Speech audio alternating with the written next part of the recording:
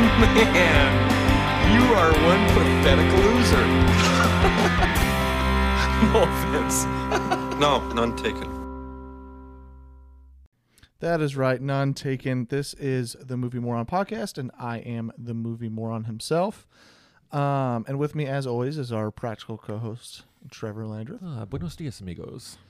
And then our all-time guest, Tristan. Hello. And then we have Brandon. Not again. This is a different Brandon than last week's episode, but we have Brandon coming in as a guest this week to talk about the movie. So say hello, Brandon. Hi, everyone. So before we get into the episode, which is Glass Onion, a Knives Out movie, doesn't make any sense, but that's what they went with. But before we get into the actual movie, we want... I'm so glad you mentioned that. Yeah. We always ask our new guests just to kind of give us a couple of their favorite movies and a couple least favorite of their movies so that everybody kind of knows what you like and what you dislike, so that whether or not to take your opinions at all. So to take me seriously? Yep. Okay. So yeah, if you say your favorite movies are like Bridesmaids and Rise of Skywalker and I don't know, what are some other awful movies? Norbit, then they know not to. Well, Bridesmaids is going to be a tough one because I like Bridesmaids. But that's a personal one that I just hate. But anyways, so yeah, you can just kind of name off a couple of your favorites and then least favorites. It's totally up to you what you decide to pick. Some people even just do like genres because they can't decide. Keeping it thematically appropriate, being that we're talking about a whodunit today, I'll pick two of my favorite whodunits, which are the original Murder on the Orient Express by Sidney Lumet. I love that movie. And Clue the movie. I was hoping you would say that. Yes, Clue the movie We is love another Clue. favorite. As far as least favorites, I have no idea. I don't know that I have a least favorite whodunit. I would say at the moment, the Death on the Nile, the Kenneth Branagh one. Yeah, it was pretty rough. It was pretty rough. I didn't enjoy it, but it's very pretty looking. Yeah. I just didn't care for it. I think we all said it was pretty mid Yeah. to below mid, but Yeah. could still watch it. Sure. Do you have an all-time favorite? An all-time favorite whodunit? No, just all-time in general. Oh, God. Oh, that is a tough question. Or at least the top like 2 or 3. Yeah, I'd say top 2 or 3 of all time are probably Taxi Driver. Nice. Okay. Yeah, I love Taxi Driver. Ikiru, the Kurosawa movie, one of my favorites, and The Exorcist. That's way up there for me. Okay. Is Akira is that the one from like the 80s with the red bicycle? No, that's Ikiru is a much sadder movie than Akira. It's a Kurosawa movie from the early 50s about a man that discovers he has cancer. But it's very, very good. Don't let that turn you off. It is absolutely No. wonderful. I love animated Yeah. films. So. It's not animated. Oh, No, that definitely sounded like an animated No, film. no, it's Akira Kurosawa. Okay. But it is it's absolutely wonderful. Yeah, I'm excited to talk about Glass Onion though. Yeah. Any least favorite? I know you said Nile is your least favorite. Yeah, I was trying to think of whodunits. Least favorite, I would say at the moment. Just a movie that you just like. I can't believe that people like this movie. It can be a hot take. Can't Like believe that people I know like you this said movie. Thor: Love and Thunder is Yeah. your least favorite Marvel, but We talked that's about that a kind little of that's Yeah, just Marvel specific. I and just that's mean not- like that's also not an unpopular opinion. I think. Yeah, just- and it doesn't have to be unpopular. Just something you. one of the I'll go with Speak from the a heart, Brandon. I'll go with a terrible movie that I watched very recently because of spooky season. My fiance and I watched Ghost Ship for the first time from 2003. Does anybody know about you know about Ghost Ship? I haven't seen it, but I know about it. It is absolutely horrendous. Like they thought that they were making like The Shining on a boat for sure. That was definitely like the boardroom pitch for it. But instead they misunderstood the like mood and atmosphere in The Shining for nothing happens. You know what I mean? So Ghost Ship is just like people walking around and seeing vague ghosts, and then occasionally a little girl ghost pops up and explains exactly what happened and how everyone got killed and all that good stuff. You know how in The Shining they explained everything in that one scene with the ghost girls? Yeah. But So they just didn't have Stanley Kubrick to direct it, so it was terrible. exactly. That's the only thing keeping Ghost Ship from being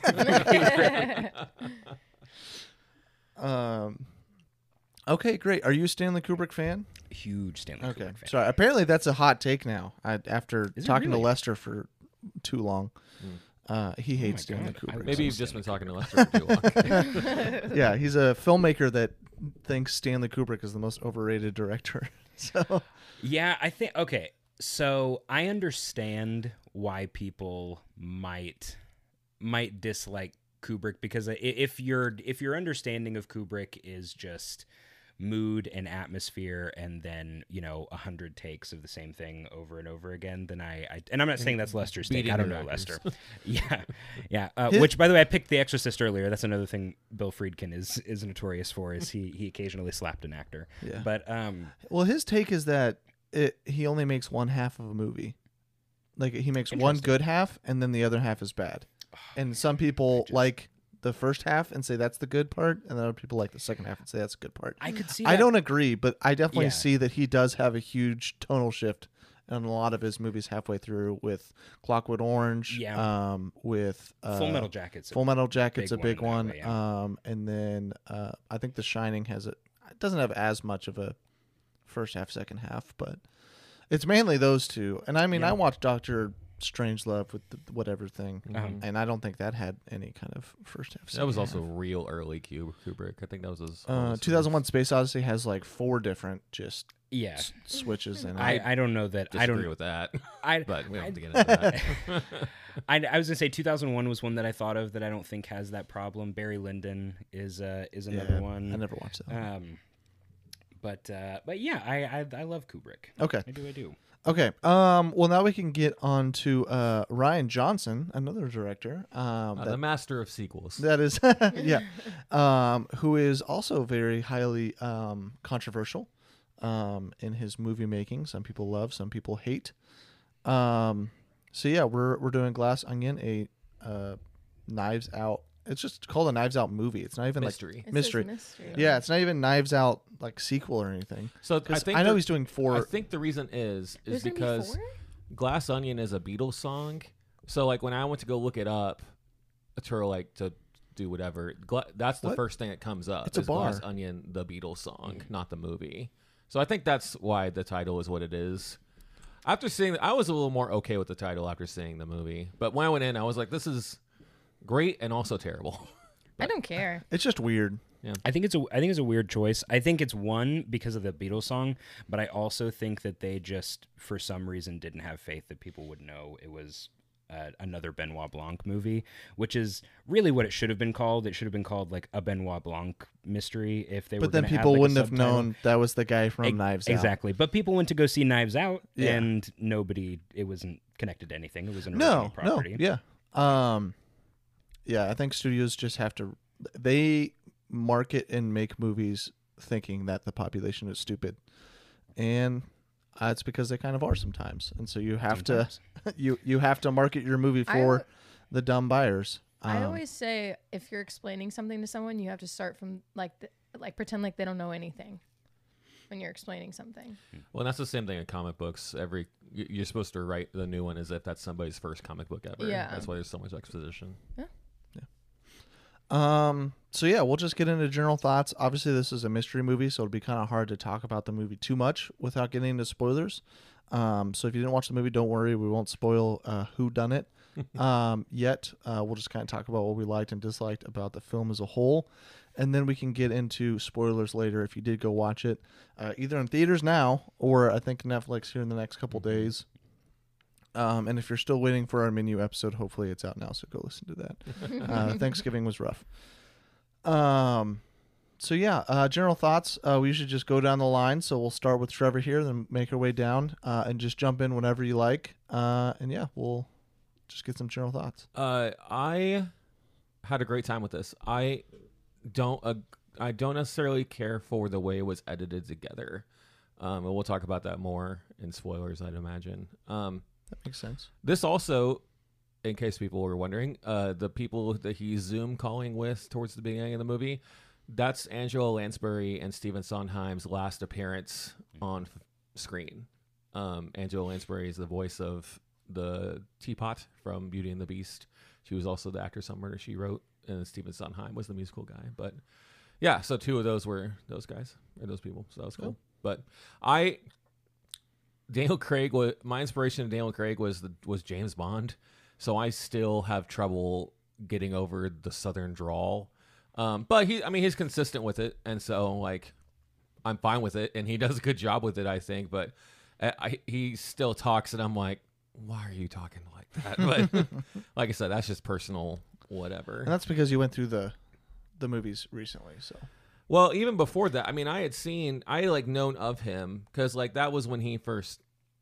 That was still my introduction to him was James Bond. Gotcha. when Skyfall came out in like 2011 or whatever. But yeah, so that's still kind of weird to me. It is strange. I do agree. Yeah, I'm not a James Bond stan like you, Yeah. but it at first I'm like, well, he's you're also like a British, fancy I man. think, isn't he? Isn't Daniel Craig British? He is British. Mm-hmm. Yeah, and so even then, like that drawl is just it's hard to get. Once you're in it, I think you're it's in fun. it. But yeah, and he does a good job with it. He's consistent. yeah, But, I think it gives like a goofy like thing to the movie. that's why I kind of feel weird about it because it does feel weird it's and a little. it animated. it almost feels like it is fake, obviously because he's acting, but it kind of feels fake. You're all right. It just feels Podcast newbie here. yeah. I don't know. It doesn't feel authentic most of the time. It's consistent, Yeah, but it still just feels off. it's almost like Foghorn Leghorn kind of. I think it feels authentic to the world of this pair That's- of movies. yeah, I that's think fair. it feels like tonally appropriate. Yeah.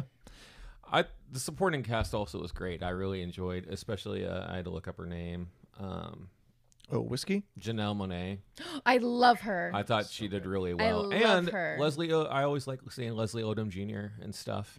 He was Leslie. I was looking at him the whole time and I could not figure out who he was, and I knew his face. Yeah. Wait, who? Whoa, Leslie Odom Jr. Who's the I know. guy from Hamilton that was the scientist? Hmm. He was also that guy in I never watched Hamilton. so- One Night in Miami. Yeah, Gotcha. Oh yeah, he I was forgot he was in that. Sam Cooke. Yeah. Sam Okay. Cooke, yeah. Yeah, I don't watch musicals very often, so never went to watch Hamilton. So No, but I mean, overall, I had a really great, fun time with this. Like I said, there's some editing stuff in it that we can talk about later, but the whole thing is just kind of goofy, and they lean into it really hard, which Yeah. I really appreciate. which is a little bit different than the first. So, in my opinion, I Yeah. thought the first was a little bit more rooted in some realism. Yeah, And I this would is- agree.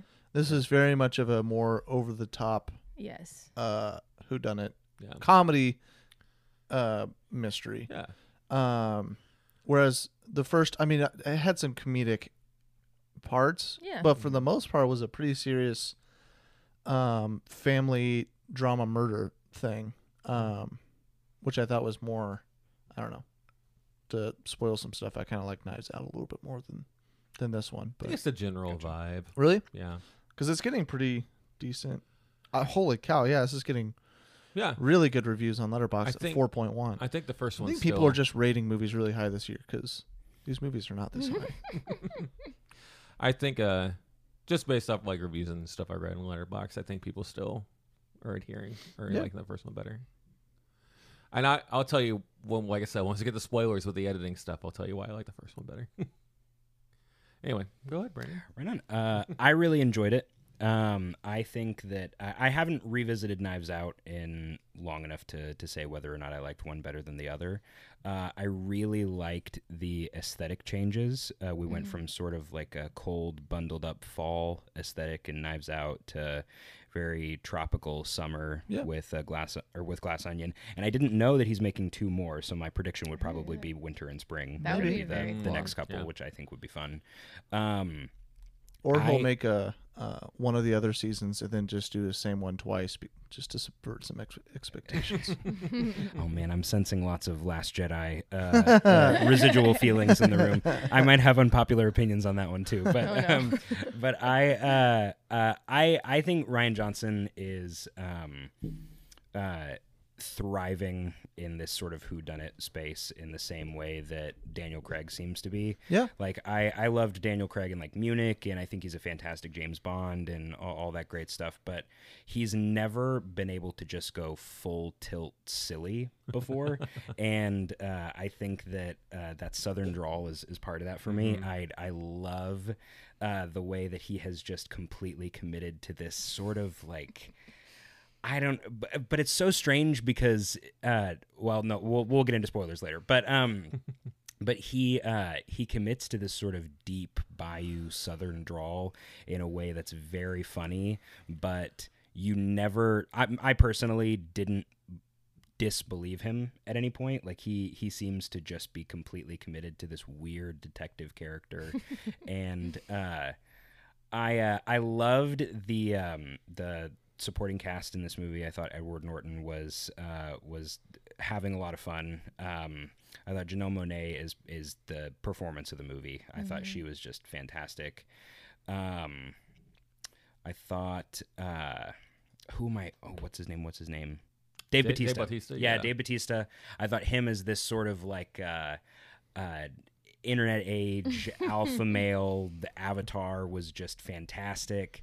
It's something I hadn't expected. It's very much a like pandemic America movie, which I was not expecting. Yeah, and I wasn't either. it's also not throughout the entirety of the film. Yeah. Mm-hmm. Which I think plays to its advantage. Yes, I was saying. So anybody that hasn't watched it, you're not going to get COVID stuff for thrown down your throat for an hour and 40 minutes. But it's there, and it's a bit kind of for a little bit, and then it kind of moves on from it real quick. in a interesting, fun way. So it seems more less about COVID itself and like the government's response and all that sort of stuff. It's not about, it's not commentary in that way. Exactly. It's commentary on the way that people changed and dealt with being in lockdown for however long. And it's also got a lot to say about celebrity and what happens when people that thrive on other people's attention aren't receiving it. And it's great. I've got more thoughts, but I'm excited to hear what you guys thought. I was thinking about this during the movie. I love when characters are like a hyperbole of a niche. Like how I love Clue so much because each person is like individually like solely this one character. Like they're going all out. Like They're real two-dimensional. Yeah. And like Mrs. Peacock is like the dimwit, like wife who, shoves what her husband does in the corner and doesn't talk about it, It's like everybody is so attached to this like niche character. And I love that about Clue. And I think they did a really good job with that here too. And I think that's why I love it so much.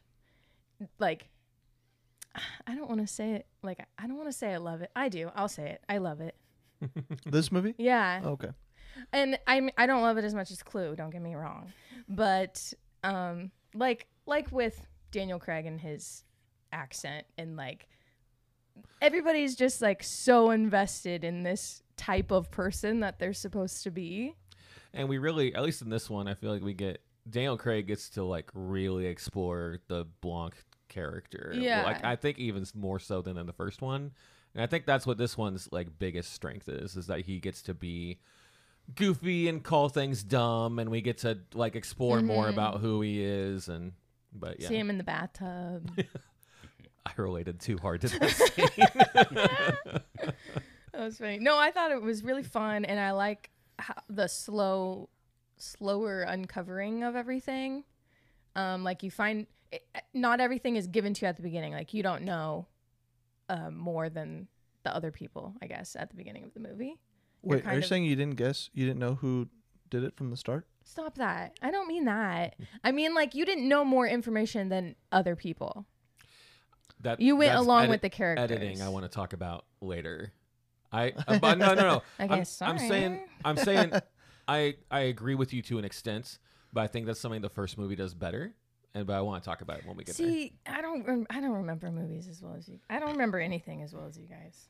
Well, you can just have your opinion on this movie by itself. You don't Well, have there to you go. piggyback it I off love of it. something And else. this doesn't. Oh, and if anybody is listening to this, you don't have to see the first Absolutely one. You can not. watch the second one, and it's fine. That's kind of why a Knives Out mystery thing is so frustrating, because it isn't.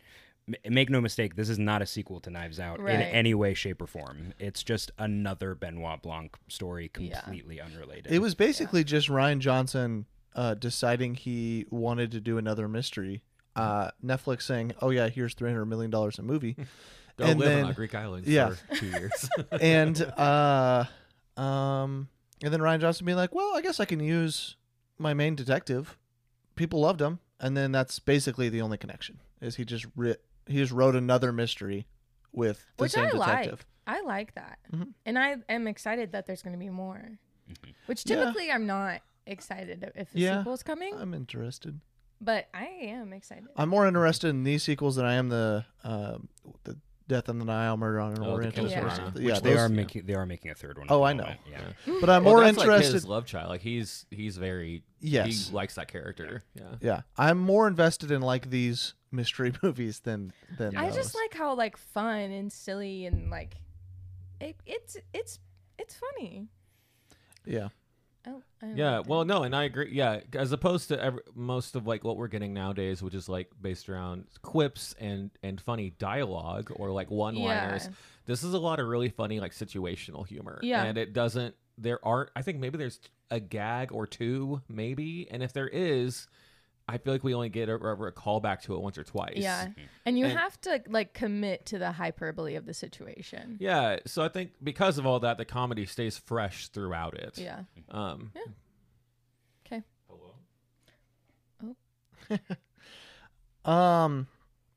I would say I thoroughly enjoyed the movie. I do think that there's kind of a cap on how good mystery movies can be, and so I think that kind of pulls it back for me. But I still had a lot of fun. Still really enjoyed it. I think Ryan Johnson fits really well in this area because he's a director that wants to do things that you're not expecting, and do things that kind of, you are kind of accustomed to things happening in a certain genre of movies, and he likes doing something that's kind of playing off of your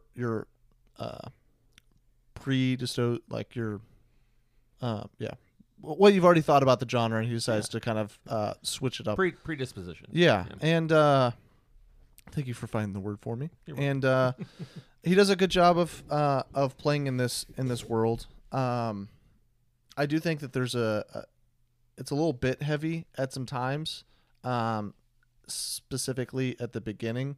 There's a lot of bits that I thought were a little much, but then once we finally got to our island, I think is when the movie started kind of lifting off. I also enjoy that the movie itself doesn't try to just make you explain it yourself. Like it does just tell you. Not that I dislike when a movie like makes you think for yourself and whatnot. But not a whodunit. You know, a whodunit. Yeah.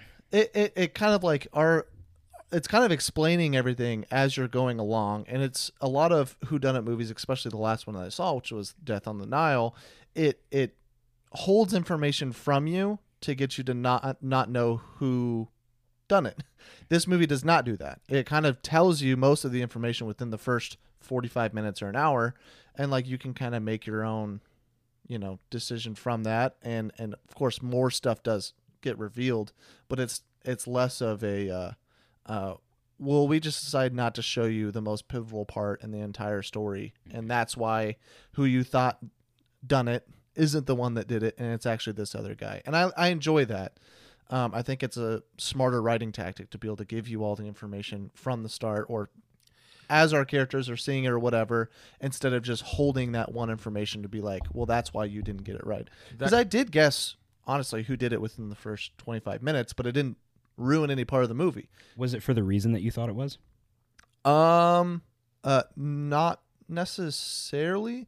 I think, I almost spoiled something there, so I can't say anything. Sorry, yet. I don't want to get us off track. No, there was just there was a moment that just kind of felt like that's who it was, but it didn't make any of the rest of the film bad, because then it was more explaining the how and why, or more necessarily why it wasn't somebody else. was more entertaining. And there are some twists in here, 100% that you won't see, or like you won't see coming, that I think were really well done, really hidden very well. There's one big one that was, I think, hidden very well, that I don't think anybody would have guessed, but was a very cool part of the story, that really switches everything up about halfway through the movie. Lastly, I will say I very much enjoyed the political commentary on how celebrities and rich people and politicians treated COVID, and all of that, on how as a, I'm going to just do me and have my parties and go off and do these private island things while everybody else is dealing with the lockdowns and work and all this kind of stuff. And you got to put on a face of the mask and stuff, and the governor's, masking, not masking, and whatever, all of it. And I also like that they didn't push anything of like, oh, this is it wasn't political as in like, oh yeah, we're showing you the bad parts of the left side of the political aisle, and they're not showing the bad sides of the right political aisle. It's just, you have a politician, you have a rich guy, you have a guy that's a Twitch streamer that's obviously alpha male guy, which was one of my favorite characters, if I'm being honest. And then you have the Birdie. Yeah.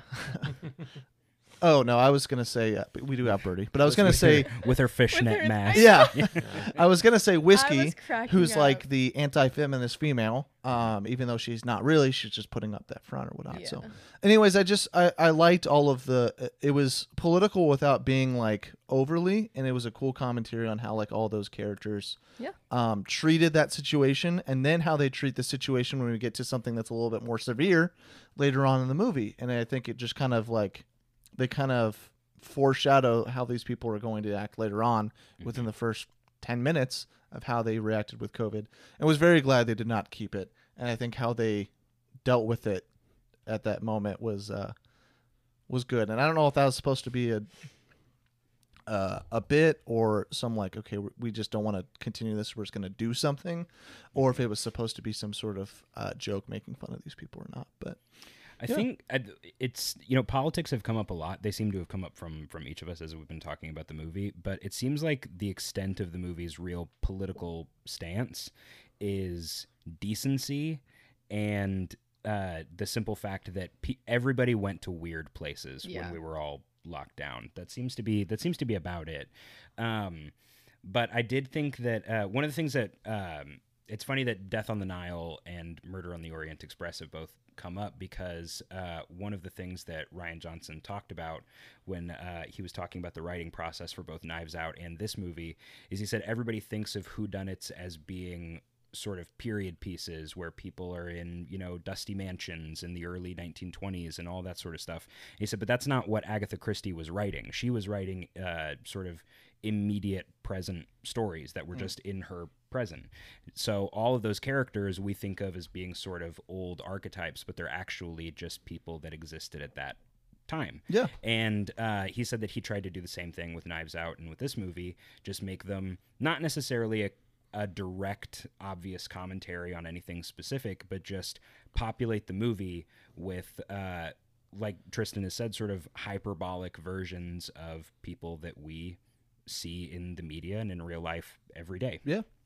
Yeah. And I really like how it plays into the selfishness of all of those characters really well. Yeah. So, but yeah, overall, I did really enjoy my time and thought it was a good mystery movie. And I think Rian Johnson's kind of playing with what he likes here and is just doing movies he enjoys doing at the moment. Which I haven't seen all of his film. I did go back while you guys were talking a little bit and look at some of his movies, and I haven't seen everything because he kind of did Looper, or he You did some haven't seen stuff. The Golf Ball from Hell, or whatever it's called. No, I started with Looper and then Last Jedi, Knives Out, and then this one. But he has some earlier stuff. Evil Demon, Golf Ball from Hell, The Brothers Bloom, and Brick. Brick is very good. I've been told to watch Brick Very, before. very good. Yeah. But Is that him? yeah. He has kind of a creepy smile. Is that not what you thought he would look like? I think Rian Johnson's a cutie. Yeah. Do you guys have anything else you want to say on the spoiler-free general thoughts section, or you guys just want to get straight into the meaty murders? Nitty-gritty. Okay, sweet. So yeah, just a couple. Just give a recommendation if you think that people should go to the theaters to watch this, when it comes out on Netflix to go ahead and watch it there, or if you think this is just like a straight on like it's not worth the watch, skip it. I think it's pretty obvious what we're all going to say, but we're going to make you say it just so the audience knows what you guys recommend. So Yeah, I don't know if this is necessarily worth the theater experience, but I think you should definitely watch it when it comes out on streaming. I say if you can go see it in the theater. Personally, I think show Netflix that we want to see. Yeah. We want to see their stuff in the theater when we can, but especially these movies that cost $300 million, like yeah. make some of that money back so you can do stuff like this. Yeah. Later. And it's crazy. So like the most popular movie theater in the country, the Times Square AMC, every screening of this movie for its week-long run sold out in like less than a month ahead of the release. So Wouldn't doubt it. people want to go to the theater, and I love it. But Finally. I would say definitely watch it. If you're not comfortable going to the theater, then that's fine. But Yeah. I think especially I really enjoyed my theater experience. And I enjoyed too the guy next to me. I don't know if you heard him, Easton. No. He was having a ball. He was like loving being there. He was probably like, I don't know, middle aged, him and his wife or somebody. And All I they saw were was just, there was a couple up front on the very, very front that was all cuddled up, having a good time. Okay, well, I didn't see them. But anyway, the guy, he was like smacking his chair and like chuckling. And it was fun to see other people enjoy it. There were a too. lot of old people in our theater. Yeah. same here. Okay. Yeah. So I There guess was old people really like the murder mysteries. Like there was an old lady, a similar experience, Yeah. lady sitting behind us that was just having the time of her life. We first heard her during the Magic Mike 3 trailer when when that first popped up, and she was like, "Oh," and then like at the very end she's like slapping her knees and laughing. And then she did that through the whole movie. And typically stuff like that, if people are really loud in the theater, bugs me. It's annoying. But yeah. but that didn't bother me. And then there was an old guy sitting next to me so they make it very, very clear very early on this is taking place during the pandemic. Yeah. Right. I mean, they even yeah. even have a large title card. This is May 2020 is when Right. this movie is taking place. And about 25-30 minutes into the movie, I want to say that's probably about when they show up to the dock, right? It's probably less than that. It's But- probably only like 20 minutes. Maybe, but either way, thereabouts. He saw them all wearing masks, and then I hear him go, "Oh, this is during the pandemic." And he said it so loud. You're like, yeah. So I Didn't it say like April 20th or something? Something Or like like yeah. April It said- 2020? Yeah. Like literally the first month or something? Second month? Something but if you like miss that, yeah. it, I mean, I guess. yeah. Anyway, like for instance, Mom is really excited to see this movie, and I think she's gonna enjoy it, and Yeah. I want her to see it, and like I want her to have that theater experience for it, rather than waiting. So yeah, I say if you can or want to go see it in the theater. Yeah. Yeah. I think if you have already seen it in theaters, you probably wanted to, and you will. And then That's a the good rest of point. you will Yeah. probably wait till Netflix, which I think is totally fine. This is a movie you can totally enjoy at your home. At home too. And yeah. I suggest getting a glass with your name on it and making your favorite drink while enjoying this movie. Absolutely. But yeah, if you this is a perfectly fine movie to see in theaters. I enjoyed the time at the theater watching it, but I don't think it like gives the experience too much more. So you can wait if you want, if you already have a Netflix subscription and you've seen or want to see one of the other plethora of movies that are at the theater right now that you should definitely go see. I could totally see you waiting, and that's totally fine. But do recommend watching the movie in general. And if you have not seen Knives Out yet, I suggest that one too. And so far, the second one does have a higher rating than the original weird. on Letterboxd. Maybe that'll kind of correct itself as it hits Netflix and It also not as hurt- many like fans go see it. Maybe when just like the general population starts seeing it on Netflix. But right now it's 0.1 ahead. It hurt my heart to see Chris Evans as a bad guy. Oh, in the first Oh, one. no, Yeah, spoilers. so I'm sorry if you haven't seen it. Go watch Yeah, I it. just told people to go watch the original, and you're like, "Well, here's the bad guy." I'm sorry, but oof, You're talking about the Gray Man, right? But how much good did it do your heart to see him in that white cable knit sweater? okay. How It's wonderful. fair. It's fair. Okay, well, we're gonna take a short little break before we get into the spoilers. So yeah, we'll take a second here to hear our sponsors. We'll be right back. All right, and we are back after back. that short little break. You got the sick. We're back over there. So yeah, we're just gonna get into the spoilers of Glass Onion. So yeah, we'll just jump right into it on all the spoilers. If you guys have stuff you want to talk about, well, we can ruin everything. Well, I'll say the editing thing that I was going to say, and then I need to go. Yeah. So, yeah, you watched this movie 1.5 times, and I think he does a good job very narrowly avoiding the trope that you were talking about earlier about withholding information from the audience. Because when we do go back and we see that what's her head is actually the other person, twin the sister, yeah. When we do go back finally, you still don't get any new information about anything really except for that until you basically have caught back up to where she gets quote unquote shot. Well, and you learn some information of like how like the information that she's getting and the information that they're like talking to each other the entire time. But Yeah, it doesn't. None of it's pertinent enough to like help you deduce who it could be. Yeah. It's just more just showing you again. It could be anyone. Yeah, and I think I could have had. I think I would have liked this movie even better if it was chronological, and they didn't try to keep that reveal from us that she's actually her sister, and we would just got it, all of those scenes in order. There are a couple that I didn't quite give a pass, like where he's looking behind the tree, and then you hear the stick break, and then you see that she was also looking behind it. Like, we don't need that. Yeah, it specific didn't stuff. add That's much. Yeah, Yeah. exactly. Because he could have heard the thing, too.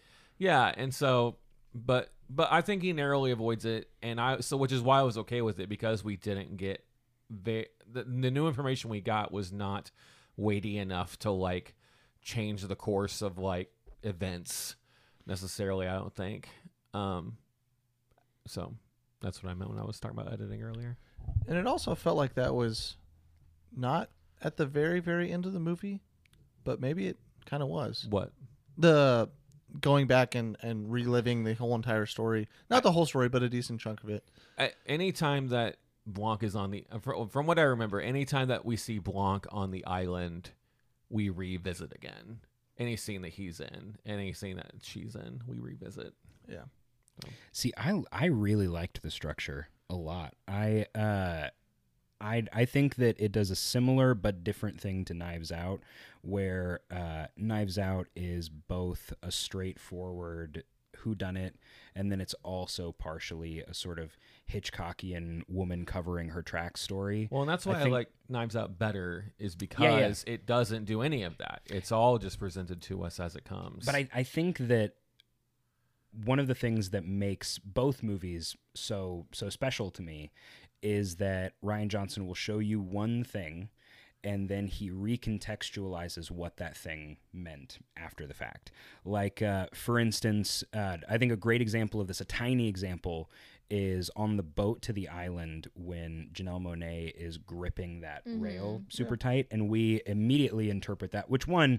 At first I thought that it was a weird detail because we already sensed the tension with her character, but it was just sort of I thought to tell the audience that she was, you know, in a fury but containing it. But then we learn after the fact that it's just as simple as she doesn't like to be on boats.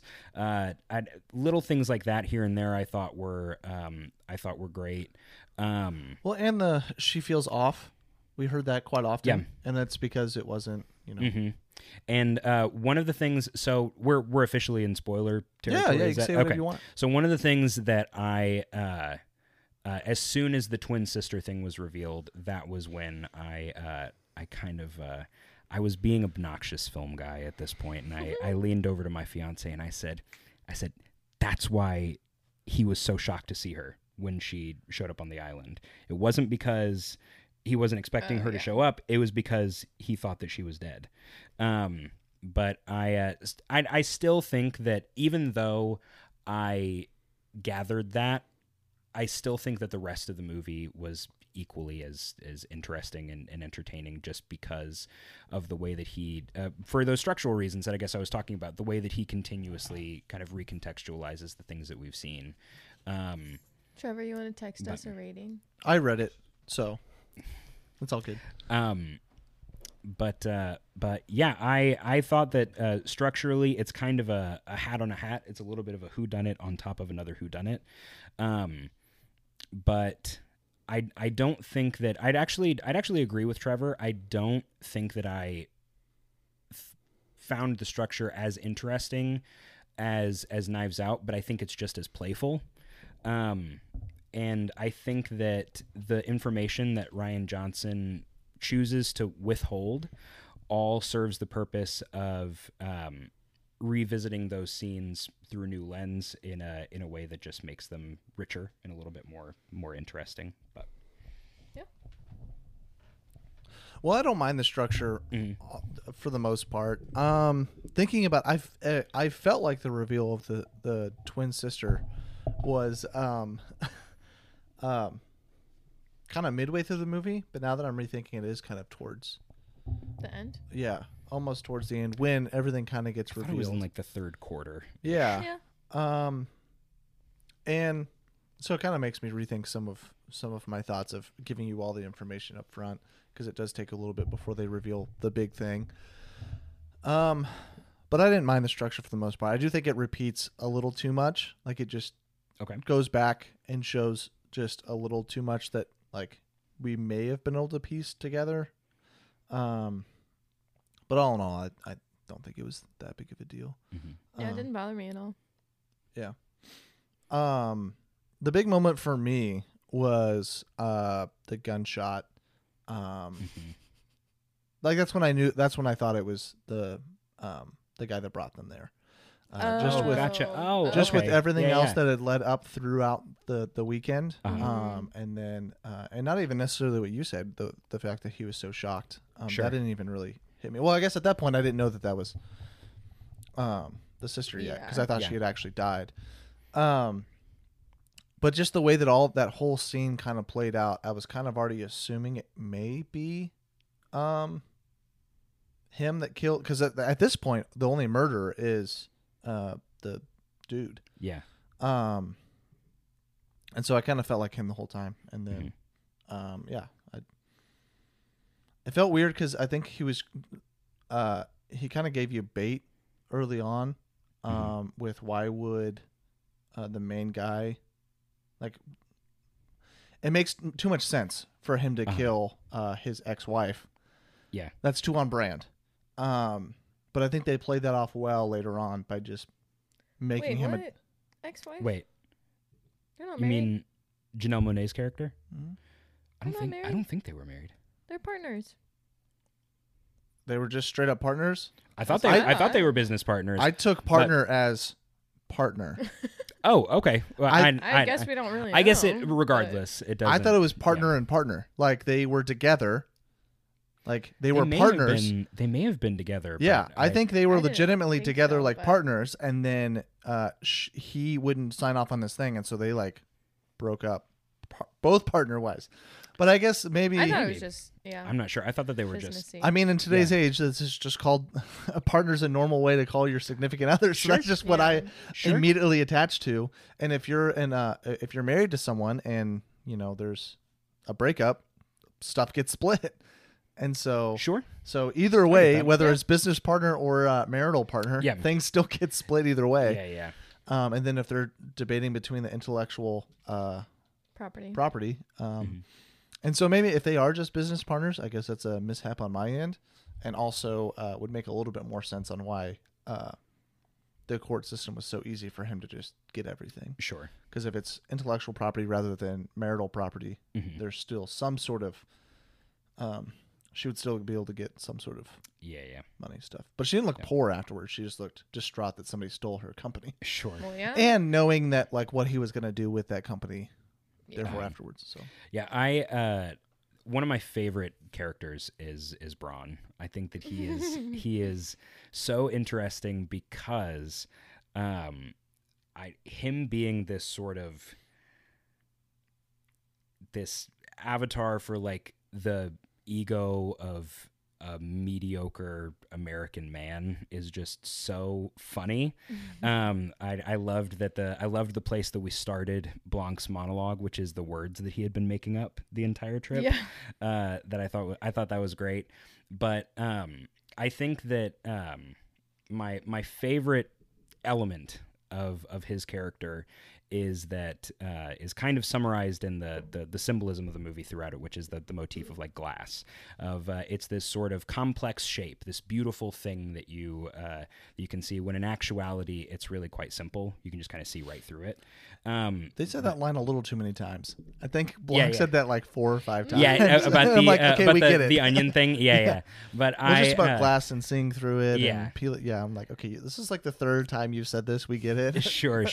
Maybe it's to different people every time. I can't remember. I can't remember either, but I thought that he was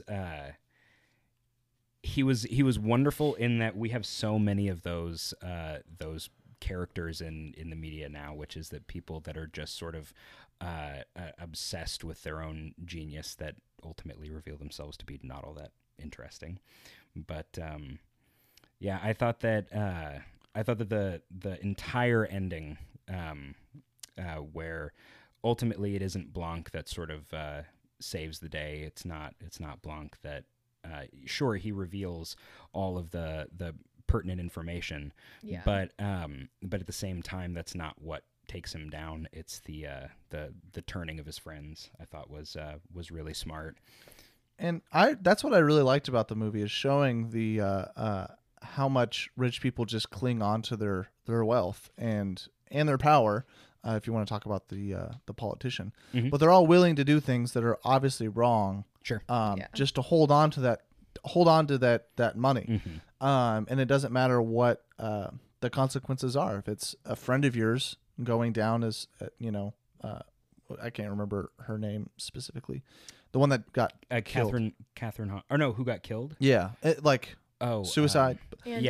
And Andy. Andy was the Okay, character's yeah. name, Cassandra. It's all fighting against Andy throughout the in the legal course, and then even when one of their friends gets murdered by Edward Norton, like they still are more that they all will still side with him because the money is through him, and even though they know that what's going to happen later on with this weird scientific mineral or whatever. They all know the ramifications of it. They're all still willing to side with it and go with it because it's even if it's only for a limited amount of time, they get to hold on to this wealth for just this much longer. They get to hold on to the power for just this much longer. That's why I said I love the selfishness throughout the movie. That's why I said in the spoiler-free part is I like how it showcases the ugliness of wealth and selfishness, and it eventually kind of what it can do to you. Yeah. Not that they were innately selfish. Yeah. Maybe it's just about how the money and power can corrupt you and make you something that maybe or like if that's your main goal. Yeah, because it does show us not early on. It shows us that earlier in their lives they all were just legitimately good friends, and they weren't. Which I really liked that story. And they weren't corrupt or evil people. But after the money came and after the power came, it changed them. So. Yeah. And I guess that's kind of the whole idea with setting the film in the pandemic, which I think is really intentional. I understand the movie was written during the pandemic, and that obviously the film is set in the present. But even more so than that, I think that the pandemic just kind of showed everyone how unstable the world is and how scary instability is, and the way that people kind of cling on to security when they feel unsafe. But and people will just say whatever they have to just stay alive, whether that's career wise or legitimately physical. Stay alive. 100%. They'll say and write off on things and do things. Now I guess this is just a movie, so you can't take anything too seriously. But with the governor willing to sign off on the thing because it benefits her, and she could go down if she doesn't. Sure. And she'll go down if she does later on. But and then the scientist just he won't share his legit research because he's being told not to. And I think that's a good it may be reactionary to what has happened in the last.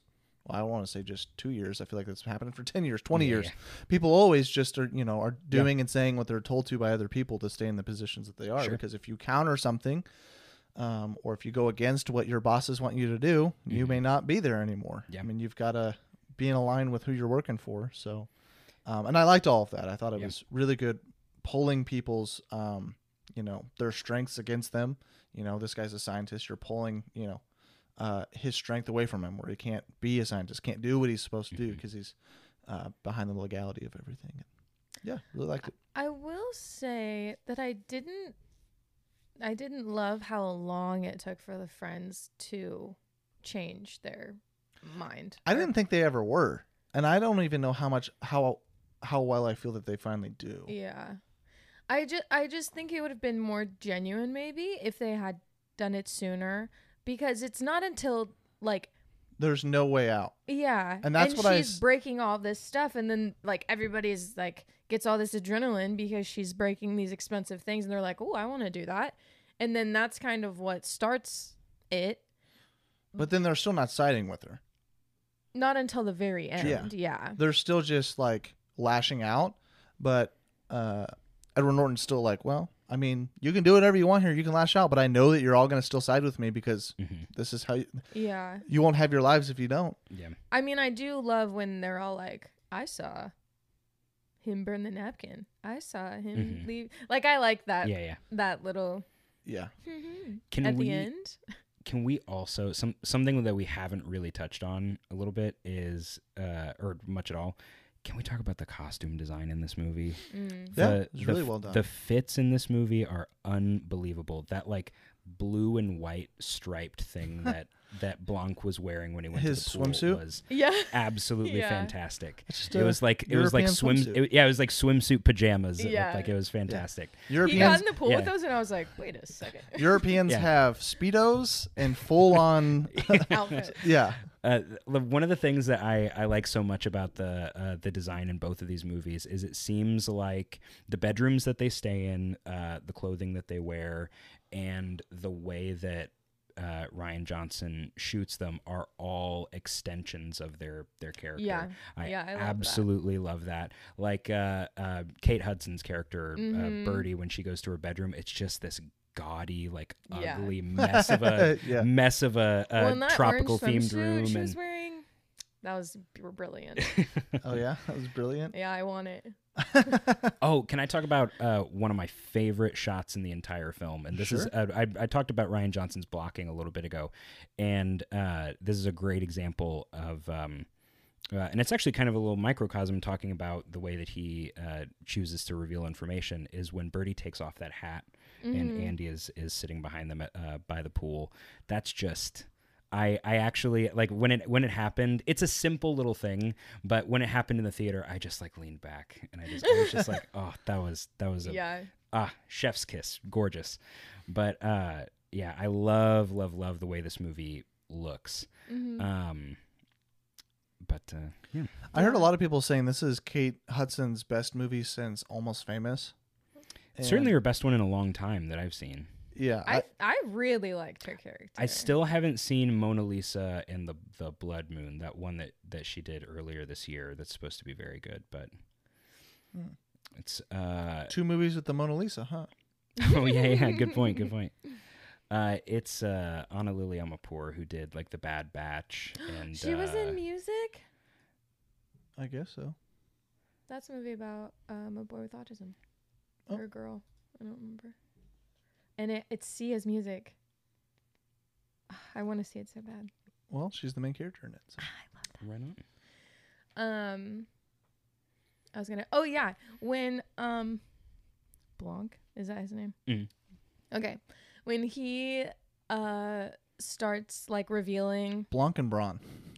Yeah, when he starts revealing Braun's stupidity, I loved it because I don't always catch things in movies. Sure. And Easton always guesses things. My mom always guesses things, and I'm just there for the ride. That just means you're enjoying it more. You don't. Yeah, I'm not thinking really. But when Braun was saying those words that weren't words, I took a second, and I'm like, I don't think that's real. And then when he was talking about like it costs so much money to have this woman, you know, with the like coming up with the mystery.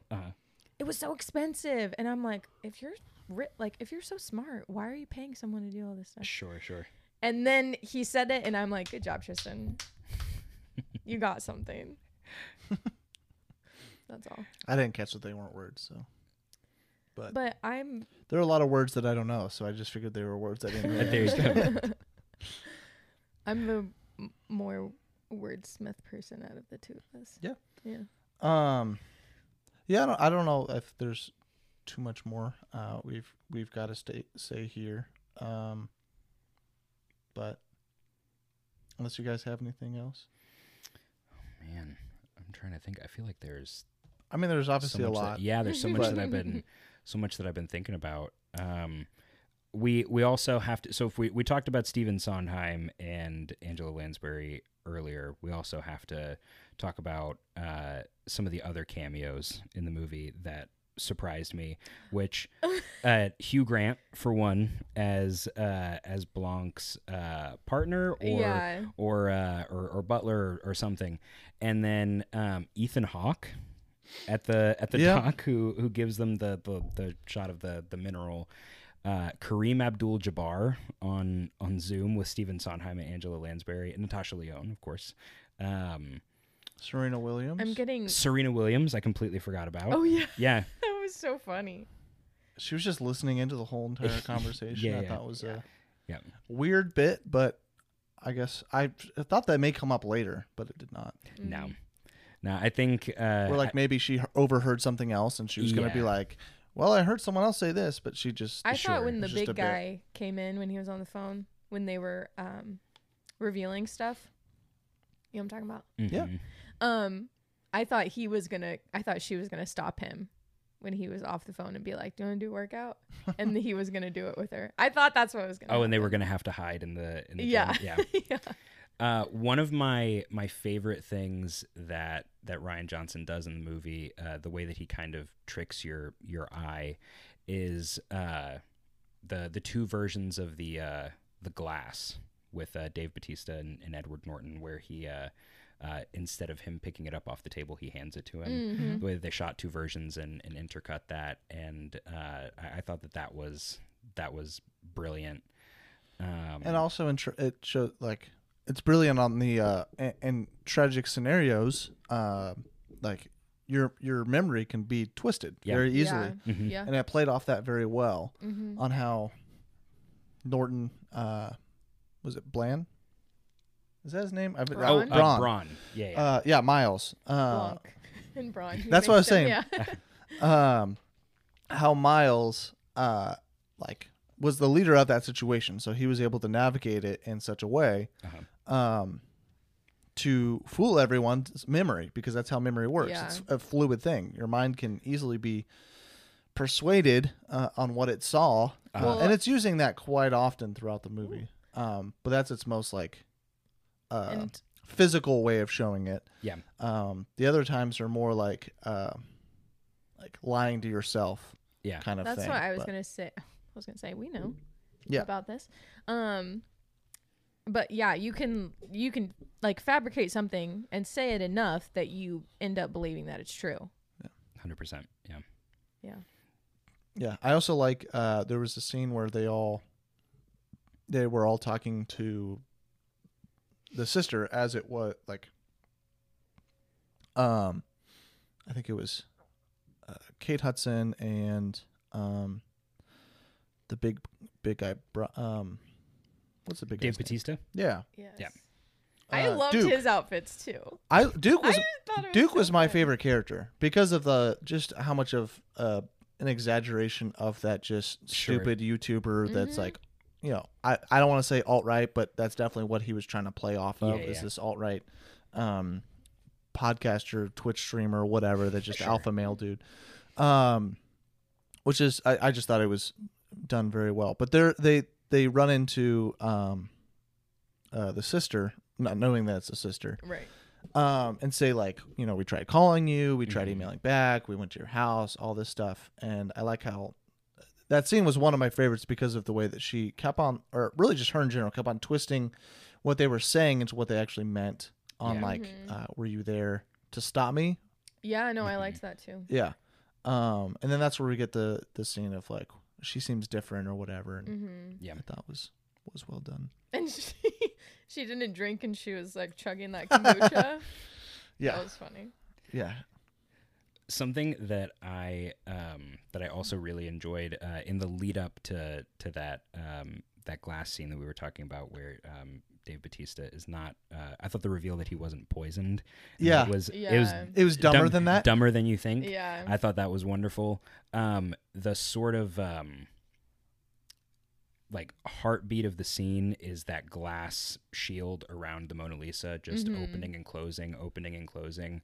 It's this bizarre, like, I don't know, like nails on a chalkboard isn't the right word, but it's just this tension builder Yeah. that just keeps going and keeps going and going. I thought it was a little much, and I thought the payoff wasn't quite well enough. Yeah, see, I really dug it. Just the glass coming up and down like so often, and then the only payoff being that he was dumb enough to have a failsafe. Yeah.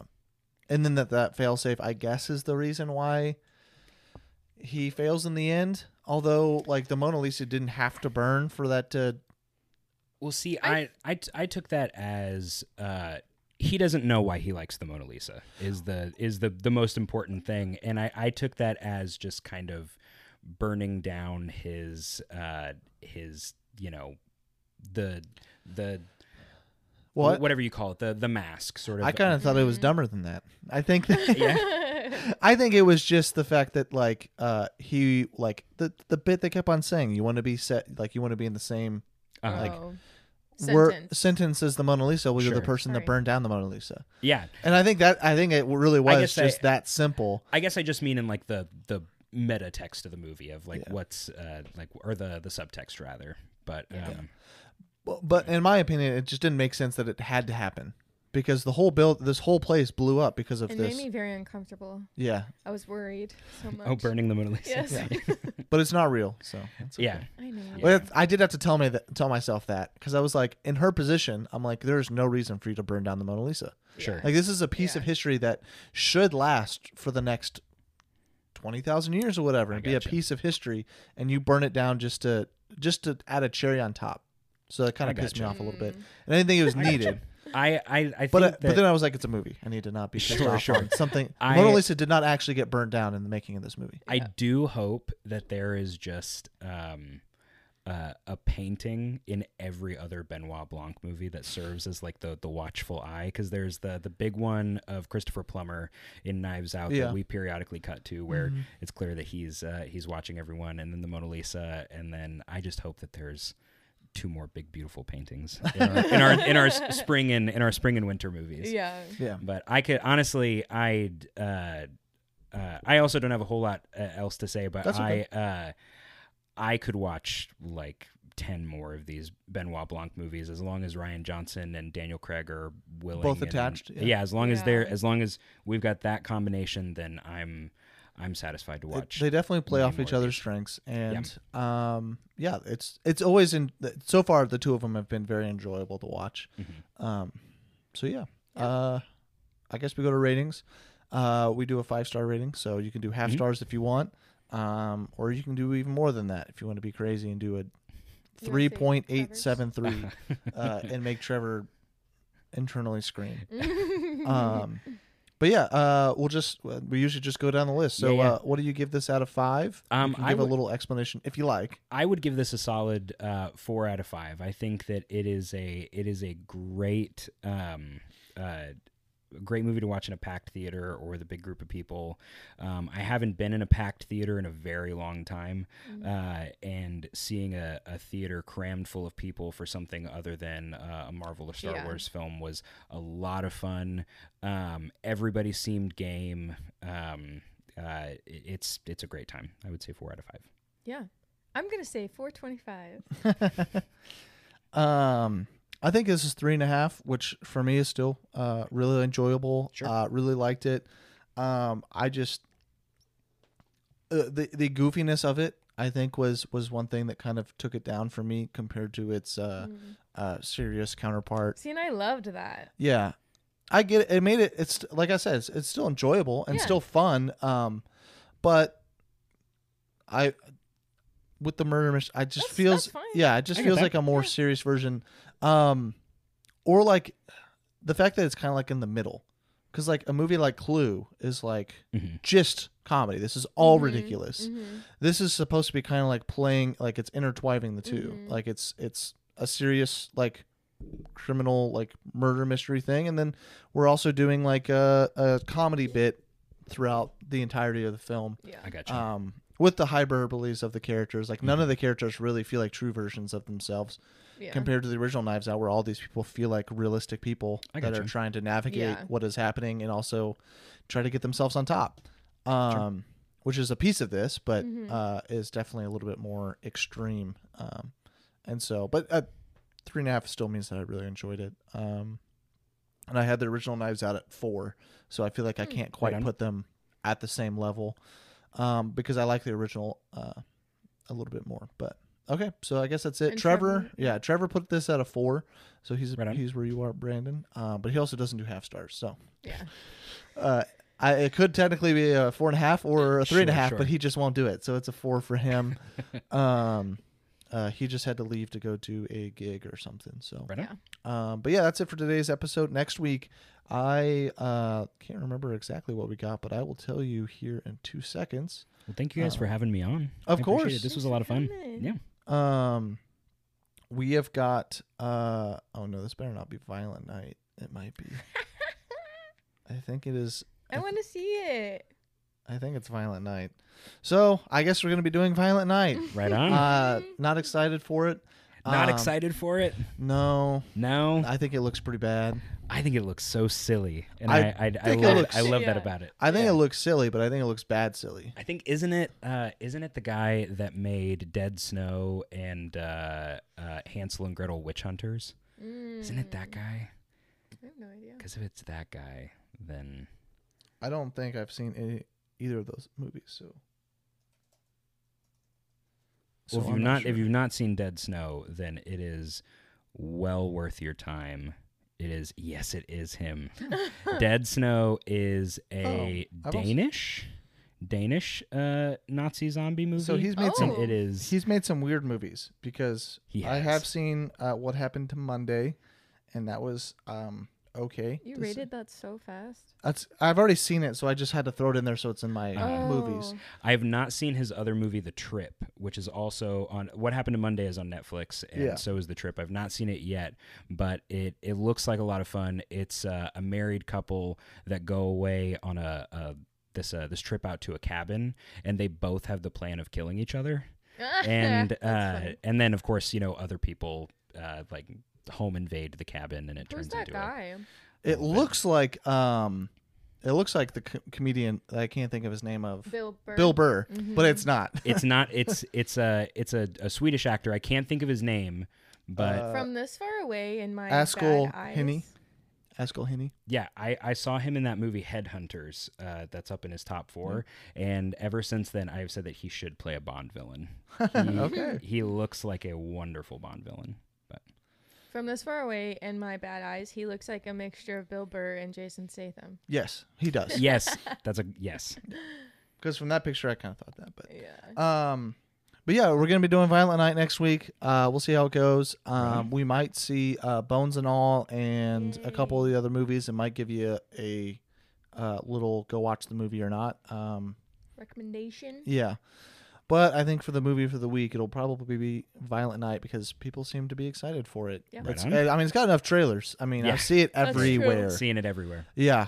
So they're trying to push it. I think they spent a Yeah. little bit too much money on it, so they're trying to make sure people go see it. Yep, they got to pay David Harbour and Johnny Yes. Legs. They're marketing it as the next like Die Hard, and I'm like, Sure.